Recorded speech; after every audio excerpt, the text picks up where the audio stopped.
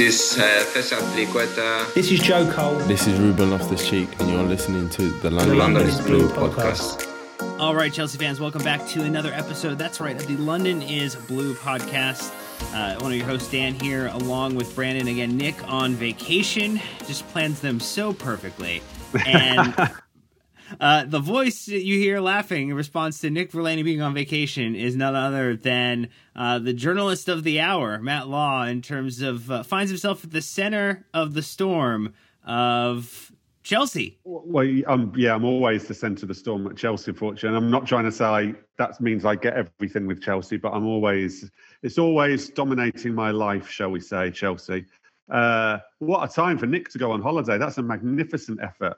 I'm just glad I hadn't, because there's no way I'd still be on holiday. I'd be called back from holiday at the moment. So, yeah, that amuses me. I hope he's got his feet up. We don't have the same type of recall ability from him on vacation. So definitely something where Brandon and I will continue to have the conversation today. Obviously, we're going to be talking a lot about the events that have happened over the past week, from the Chelsea's current owner, Roman Abramovich, announcing he was handing over stewardship of the club to announcing publicly that the club is up for sale. But before that, Brandon, we just want to kind of tie off on a couple of quick kind of items of note. Yeah, obviously, our thoughts continue to remain first with the Ukrainian people currently fending off an invasion from Putin and Russian forces. There's many charities you can donate to provide critical aid at the moment. We're supporting essentially Red Cross and World Central Kitchen.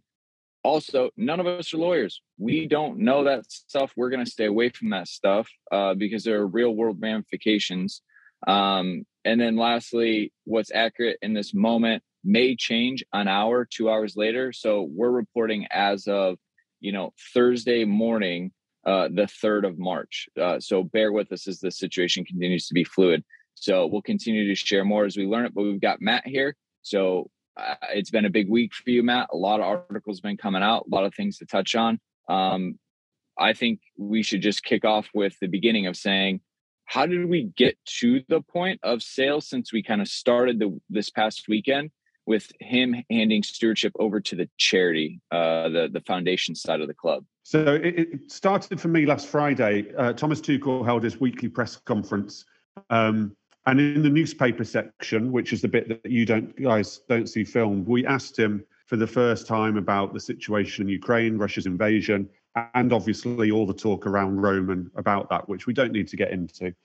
And as you will have seen from that evening and the next night, Thomas Tuchel spoke extremely freely on it, which was a big surprise, I've got to admit, about how honest he was, about the uncertainty it had caused, about how it became a distraction, about how it clouded thoughts. Now, that I went to bed on Friday night thinking that interview was really significant. I just thought, Thomas Tuchel has made it clear here, and he might not have meant to have made it clear, but his words make it clear to me that while this situation in Ukraine is going on, and while MPs are calling for Roman Abramovich to be sanctioned, we can say that because that is a fact, nothing will be the same again. Nothing will be the same again at Chelsea. So I went to bed on Friday night thinking everything's changed now. Literally everything's changed. Saturday obviously made a lot of calls. Now, I got wind early in the day that something fairly major was going to be announced by Chelsea. I didn't know what, and I tried all day to find out what it was going to be, and I couldn't find out what. But there was a lot of chatter that something major was going to be announced, and you're obviously two thoughts, or it's either to do with the owner or to do with the manager, one or the other. Saturday was a very, very tense day for me because I couldn't find out what it was going to be. I knew that there was a statement going to drop. Obviously, that became this thing about the trustees. I've got to be honest, my first reaction to that statement was I didn't understand it. I just didn't understand it. I then got talked through it. I started to get my head around it, but immediately thought this is not a sustainable position. It's just not going to work. By Sunday at Wembley, it transpired that some of those trustees had spoken to the press and basically told the press that this thing hadn't been signed off. They weren't sure whether they could do it. Everything started to descend into a horrible mess, quite frankly, around the trustee process, mainly because one or two of those trustees spoke to the press, which I can't criticise them for because I am the press and I like people talking to us. But it did make the process quite messy for Chelsea. And even more so, it became quickly that this thing wasn't sustainable. By by Monday is when I first started to talk to people who were saying to me, Roman's listening to bids. There's going to be bids this week, and Roman's listening to bids. Now, news like that is not easy to stand up and confirm. I don't think I managed to actually confirm it on Monday. We went with a story on the Monday that the trustee thing was falling apart, that Chelsea might have to rethink the whole thing, and that there were doubts, and that potential buyers believed there was an opportunity. Tuesday morning is when I managed to stand up, certainly that bids were going to be made, and that there was an outside feeling that was not disputed by Chelsea, and this is key, that Roman may actually consider them for the first time. That became on Wednesday morning. First thing Wednesday morning, I got news by sort of 9 a.m.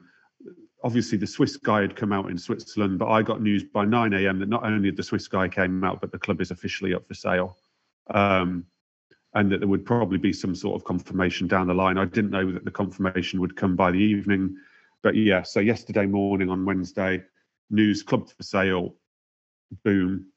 And here we are. Well, as you tweeted, beers appropriate probably for having had such a wild run up into this moment.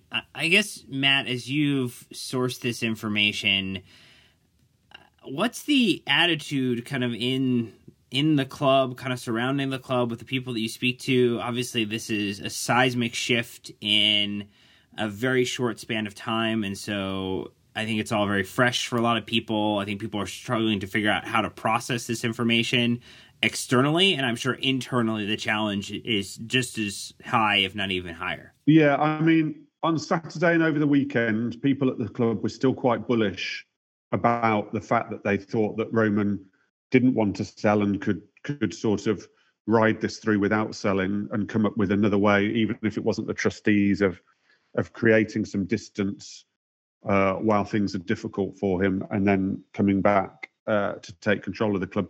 But by Monday, there started to become an air of resignation. Everything was piling up, not just with the club, but in terms of external pressure, like I say, MPs' calls. We had the leader of the Labour Party, our opposition party, question our Prime Minister about why he hadn't been sanctioned.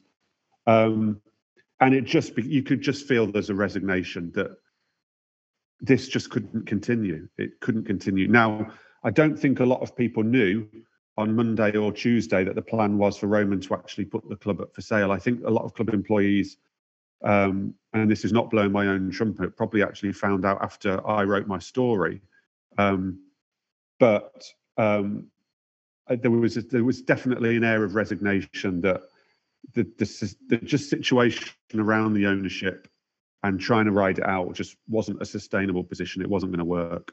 So as you think about the announcement and maybe kind of talking through some of the specifics in that as we break it down, maybe kind of the first two big items of note are the writing off of the 1.5 billion pounds, it's billion with a B, pounds that the club would owe Roman, that he could call back the note on, and that the net proceeds would be sent to a charity that he's setting up to deal with victims of the war and crisis in Ukraine.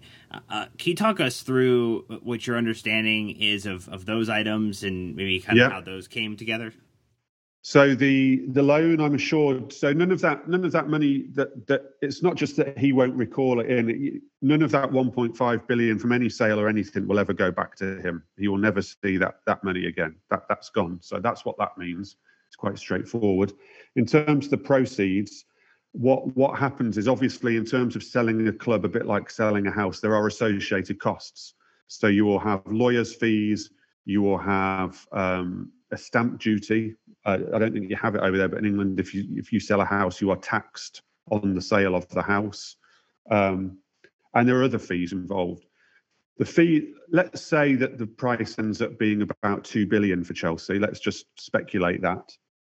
The fees would rack up to the sort of millions, 2, 3, 4 million pounds would be the costs. Those costs would come out. The proceeds are everything else. So if Chelsea are sold for around £2 billion, if we're taking this at its word, which we have to do, I have no reason not to take it at its word. I don't have any other information. If we take it at its word, the net proceeds will be almost £2 billion minus sort of 4 or 5 million, which in a £2 billion transaction sounds ridiculous to say is peanuts. Isn't like stupid question, but like that's a lot of money. Like, is that almost like it just seems like to go to one group and one thing, like hopefully no, it's not going to what that's not quite true. What they're doing is that if you read the statement says that they will set up a foundation to then distribute money to charities and groups. That money won't go to one charity, and it probably won't go anywhere all in one go either, because it's like you say, £2 billion. You can't just transfer £2 billion to a few accounts. In reality, that money will go into a foundation that over a period of time will be donated to several different charities at several different points of time, when it's needed, as it's needed, when situations occur.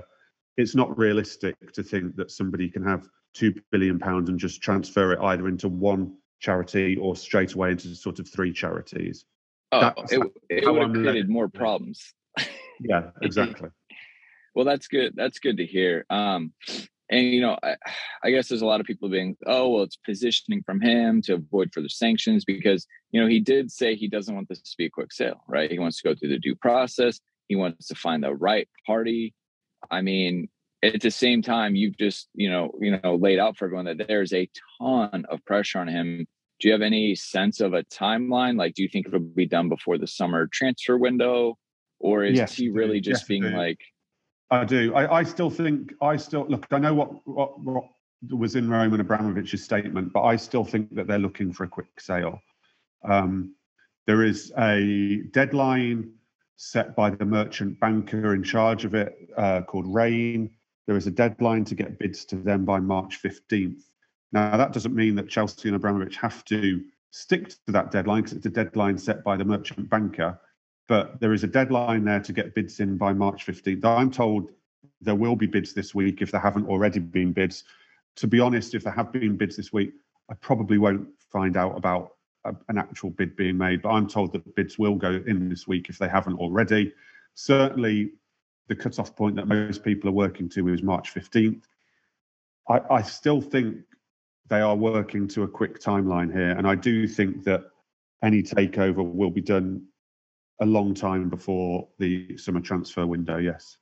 Matt, do you think that with this information being so public, I think this is obviously much different than the way that Chelsea have handled situations previously. I think obviously there's external circumstances that are influencing it, but the fact that the announcement the club is up for sale is kind of like throwing up the sign in a car saying for sale and putting the number on it to let people know that they can give you a ring and buy the car. Is this, from your perspective, to generate more activity around the sale? Is it to relieve the pressure kind of maybe of the governmental sanction level? Like, where are we at with how this is being kind of done and perceived? Yeah, I wouldn't want to go into whether it's being done about the government sanction level, because I think there are legal issues around that, and I Sure. wouldn't want to speculate on that. I certainly think it's being done to try and generate an auction. I definitely think it's being done as well I know he's put in his statement about taking his time, but again, you would imagine it speeds up the process. Everyone becomes aware of it. Everyone knows. Everyone goes, right, let's get our stuff together and go for this. So I think it probably speeds it up a little bit. I think it probably does bring in new bidders who might not have come along were it not so public and obvious. I think there was also a need from both Roman's view and the club's view for some transparency. There were more questions than answered about everything in the last few days, and there was just a need for transparency. And also, and again, please don't take this as me blowing my own trumpet or anybody else or the media's own trumpet, but once you have media reports everywhere that the club is for sale, you have to respond eventually. You have to. If as a media we'd have never got wind of the fact that the club was for sale, if I'd never have written yesterday morning the club's for sale, if other people hadn't followed it up, by managing to confirm the clubs for sale, then maybe he wouldn't have made the statement, because there might not have been the need to. Everything could have been conducted in secret. But it was so far out there that there was a need for transparency. And I did feel from the statement as well that there was a want from Roman Abramovich's end to be respectful to the fans and let the fans know what's happening, rather than the fans sitting in complete uncertainty. Yeah, it's generally not the area we like to sit in, in terms of, especially in an information age.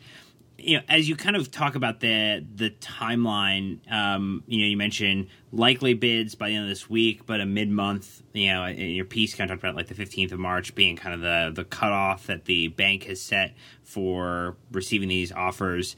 You mentioned you think some will be done, kind of put out sooner, and you think that it could go faster. Are you sensing that the $2 billion mark that you kind of touted and talked about is likely where it's going to end, or do you think it goes higher because of this bidding war that they're trying to create? I don't think it ever gets to $3 billion. I could see it maybe getting to $2.5 billion, but the nature of the thing just doesn't lend itself to someone coming along and paying over the market odds. And given the stadium situation at Chelsea, it isn't actually worth £3 billion. Roman has actually valued it at £4 billion. If you speak to experts and financiers and people who value these things, basically because of the stadium and ground situation, it just isn't worth that much money. Then when you add on the facts of the whole situation at the moment and what the world is going through and what Roman Abramovich personally is going through and what Chelsea as a football club are going through, it's only going to bring the price down. So I think it will land somewhere between 2 and 2.5 billion is sort of my educated guess based on some information I've received. And are there, I know you've profiled it in your piece, but maybe as we talk about it here, there are a few individuals who maybe have made more public declarations of their intent to be a part of that consideration, and those who maybe not made a public declaration but have either had historical interest in the club or maybe new interest in potentially purchasing the club. Who are a few of the candidates you think that are likely the most serious when it comes to being a true contender? Yeah, well, look, the ones we know for sure at the moment are this joint bid between Hans-Jörg Wyss, the Swiss billionaire who now resides in New York, who was teamed up with Todd Boehly, who was a part owner of the LA Dodgers, and some other American investors. Now, we don't know all of their identities, but we know those are the sort of front guys at the moment. Hans-Jörg Wyss went on the record in Switzerland, which is quite unusual. Not always the cleverest thing to do in terms of an acquisition of a football club. But I'm told that should that group get control, the main money is not going to be Hans-Jörg Wyss's money, and he would not actually be the front man of the group. He would not be the main guy. It would more likely be Todd Boehly, who has kept absolutely silent. They're very serious. They will make an offer. They will 100% make an offer. And they believe that they can get it done quite quickly were they to be put in position. They have their funds sorted. They are in the process of doing background checks and things. They think they can get their due diligence done very quickly. They think they would pass fit and proper tests very quickly. They believe that they're in a very good position to do a quick sale.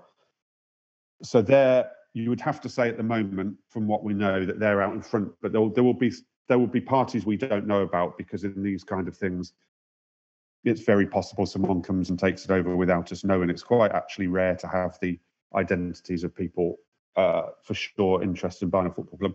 So Jim Ratcliffe is someone who's shown a historical interest. He is Britain's richest man, owner of Nice and Ligue 1. His spokespeople are really playing down the prospect of him making a bid, saying that he has previously felt that Premier League clubs are overpriced and that he wants to concentrate his efforts on Nice and keep his money very much focused towards Nice rather than another football club.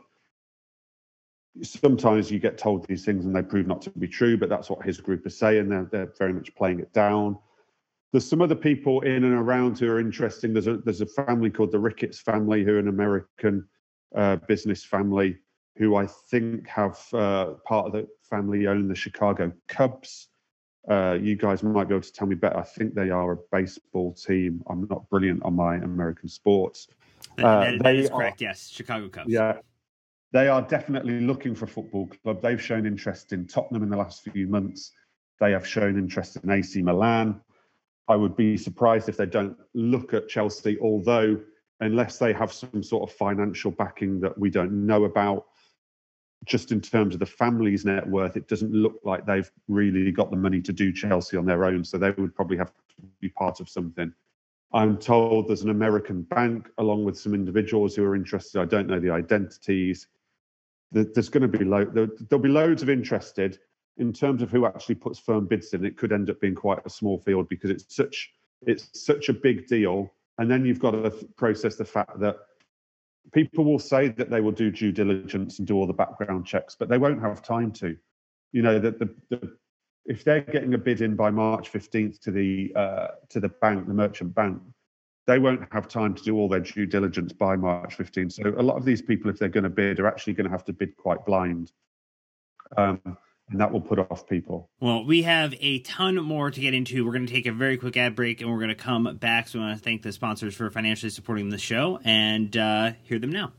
All right, Brandon, I know we want to dig into some more conversation with Matt. I'm going to kick it over to you to kind of talk about some of the impacted individuals by the sale, because obviously this isn't just impact to Roman, impact to us as supporters, but it's also impact to plenty of staff, individuals who count on Chelsea for a livelihood, who maybe now have tons of questions about what their future looks like. So why don't you go ahead with that? Right. I mean, I think it's very understandable that the news coming out Saturday probably affected the headspace of Tuchel and the players. I think Tuchel talked as much about that. Even then the sale report dropping right before lineups, before Luton Town. What is your kind of sense of what's going on between players and the staff? And I mean, does it even rip all the way up to like Petr Cech, Neil Bath, Marina? I mean, I'm sure yes, but I guess, like, do you have a sense of kind of where everyone's at with this? I get the sense that the players and the sort of that level of people will be in shock, quite frankly. I mean, Thomas said it himself after the Luton Town game that the players were pretty much having their meals and reading the reports out online and in newspapers that the club was for sale before the club had confirmed it. And they hadn't received any confirmation then. They were just literally sat around before the Luton Town game reading these reports. I know that from the outside it can seem remarkable that happens, but that's how football clubs operate. When the really big decisions are made, the players themselves tend to only find out an hour or so just before a statement goes out, if that. So they'll have been part of reading all the speculation. Well, it wasn't speculation. They'll have been part of reading all the unconfirmed reports yesterday before the club actually confirmed the news.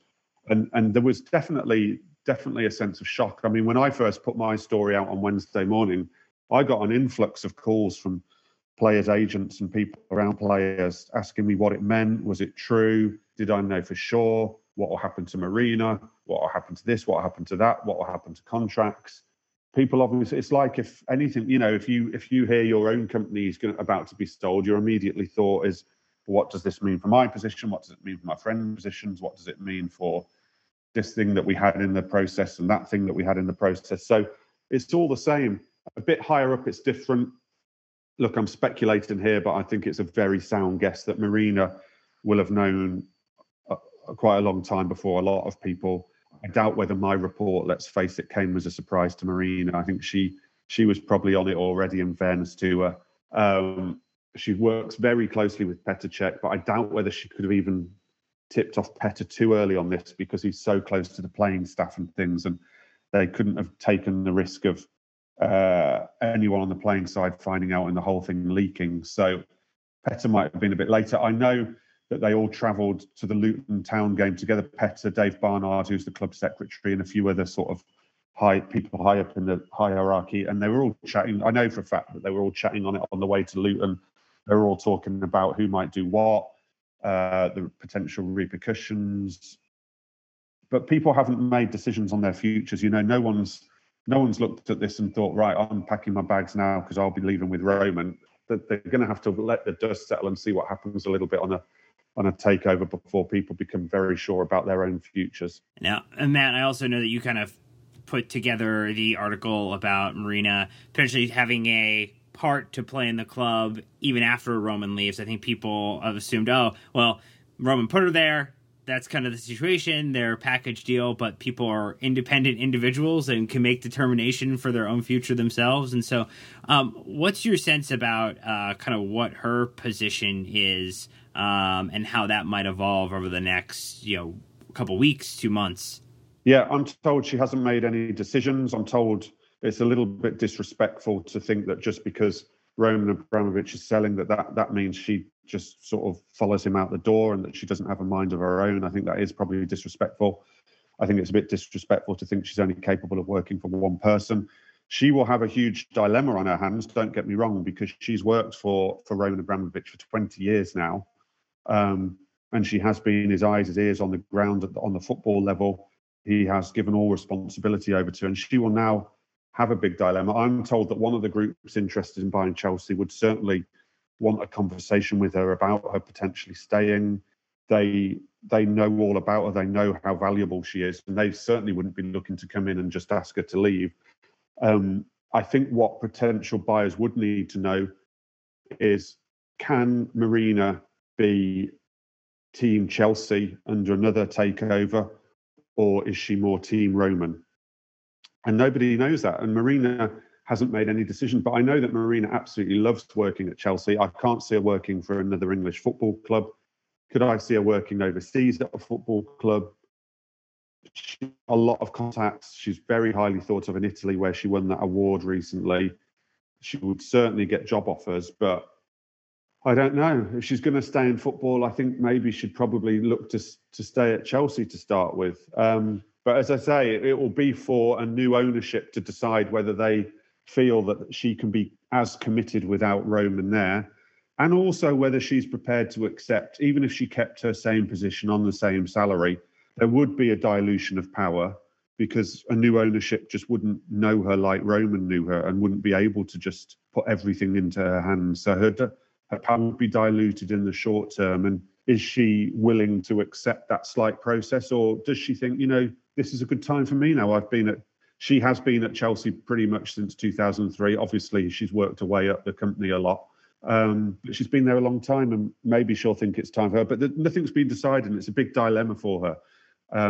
And I do think it is disrespectful just to think, just because Roman's going, that's the end of Marina Granovskaya at Chelsea. I don't think it's as simple as that. Would you say it's the same for individuals on the board? Because I think we one thing we should clarify, and I think you did a great job of this in your piece, is that the plan to transition power to the trustees has been abandoned. We're going to go back to the model of the existing board running things day to day.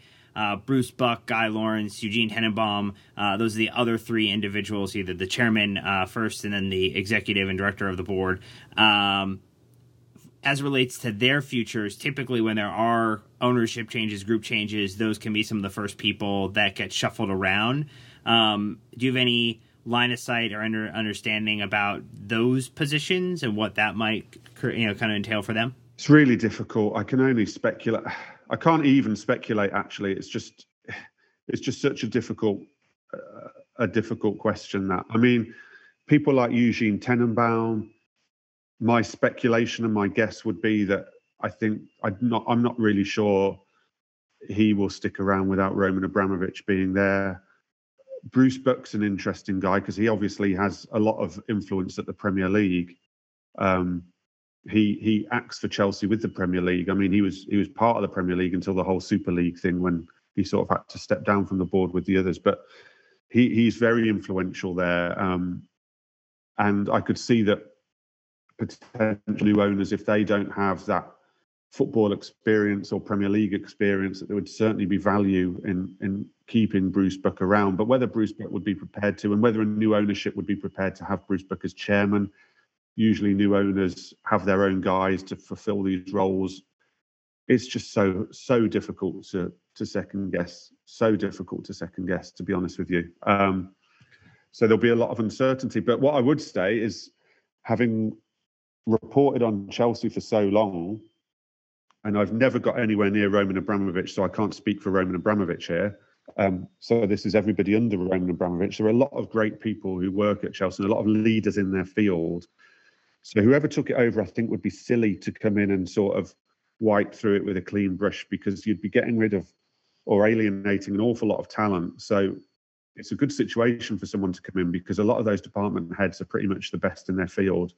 Obviously, we talk a lot about the men's team, but Chelsea have a fantastic women's team and an unbelievable academy. It's easy to talk about Thomas Tuchel and the players, but, the women's team are in the hunt for many trophies as well.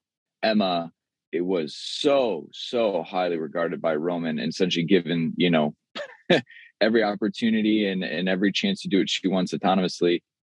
Any kind of updates or rumblings for them, or is it all still kind of up in the air to see what the next move is?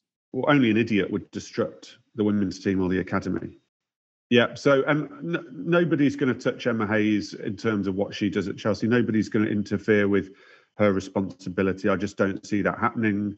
I only see the academy becoming more important, possibly under a new ownership, because let's be frank, you've had a very unique ownership model over the last 19 years, whereby one man can and will just put in money to cover various costs on the wage bill or whatever. You might not have that in future. And if the next owner can't or won't do that, then the academy surely only becomes more important to Chelsea. Neil Bath has worked under Roman for a very long time and is very trusted by Roman. I don't know whether Neil would think anything different of his role, but as I say, only an idiot would come in and disturb those two things. I mean, they're two of Chelsea's greatest strengths that, in the grand scheme of things, can't cost the club an awful lot of money and can probably make the club a lot of money too. So, no, I don't see any danger ahead for those. The only danger would be as if either Emma Hayes or Neil Bath decided that everything had changed for them because Roman went, but I've certainly not had any signs of that. I think my only concern is that potentially the investment on the women's side goes away. Roman's talked so highly of it as it being the right thing to do, not, in terms of an investment, where he's trying to get a return. So we can only hope, to your point, that continues.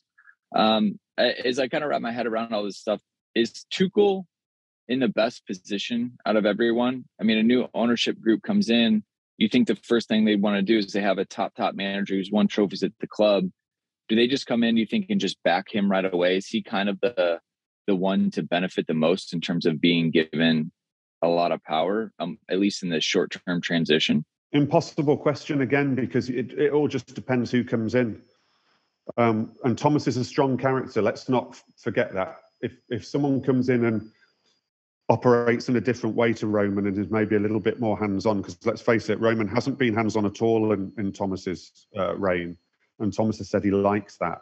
If someone came in a little bit more hands-on, it could annoy Thomas, But it's an impossible question to answer because we don't know who's coming in.